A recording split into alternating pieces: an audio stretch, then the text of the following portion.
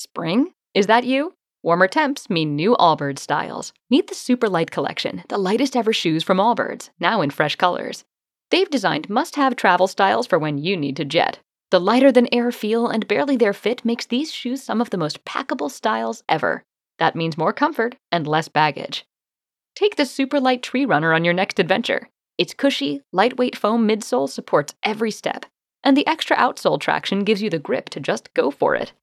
The eucalyptus fiber upper adds next-level breathability to keep you going all day. Plus, the Super Light Tree Runner is comfortable and ready to go right out of the box. So, what can you do in a super light shoe? What can't you do is the better question. And because they're super packable, the real question is, where are you taking them? Experience how Allbirds redefines comfort.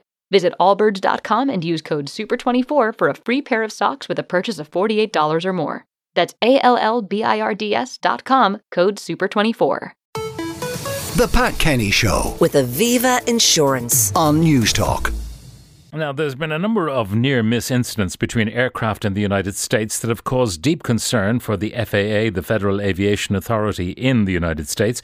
To explain what's going on, I'm joined by Kevin Byrne, retired Air Corps Lieutenant Colonel, lecturer in Aviation Safety Management at DCU. Kevin, good morning. Good morning, Pat. Now, they always say that the most dangerous part of any flight is taking off or landing. What happened in these cases?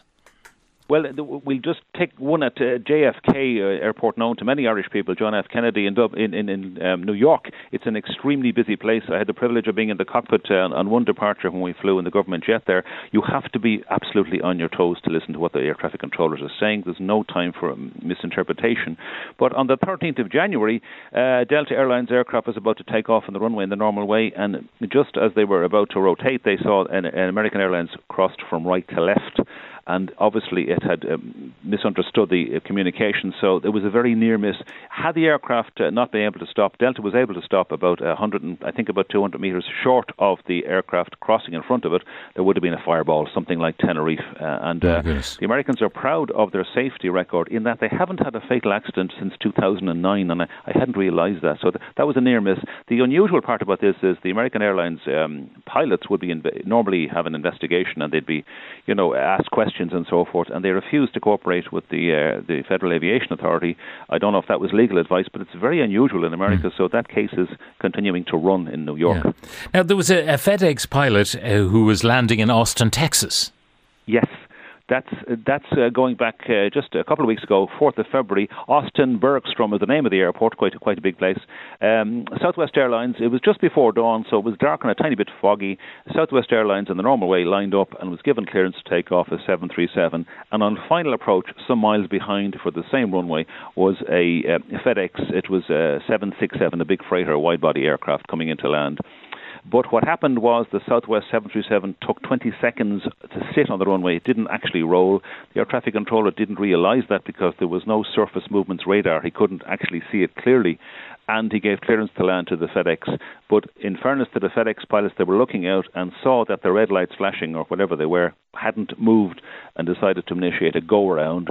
And of course, it's heavy. When you're in a heavy aircraft, you've got to get the engines running again, the aircraft undercarriage up, that kind of thing. And they flew right over the 737, which by then had begun to run and was committed to the takeoff.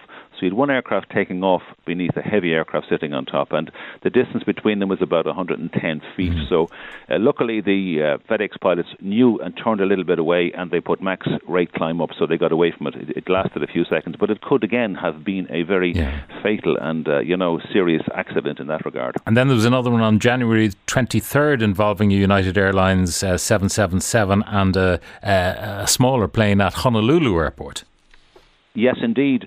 And indeed, Honolulu features again because not only are there near misses like that, but just before Christmas at Maui Island, a United 777 took off, and for reasons that are not quite clear, having gone through 2,200 feet. Now, we're talking about a very heavy aircraft flying all the way into Los Angeles, for example, full of fuel, full of people, holiday destination in both cases, and it went through 2,200 feet, slow climb, and then it descended to, for reasons that are not yet clear, to 775 feet over the Pacific, scaring everybody and, putting everybody in a bad way. It looks as if, despite the pilots having 25,000 flying hours between them, it looks as if somebody set the wrong autopilot setting on departure. So instead of climbing away to the natural cruising altitude, it dived to the sea. And of course, in the dark, you don't realise what's happening. You have a thing called startle. So it took them a number of seconds to realise that the aircraft was not performing, and then they were asking the questions, what went wrong?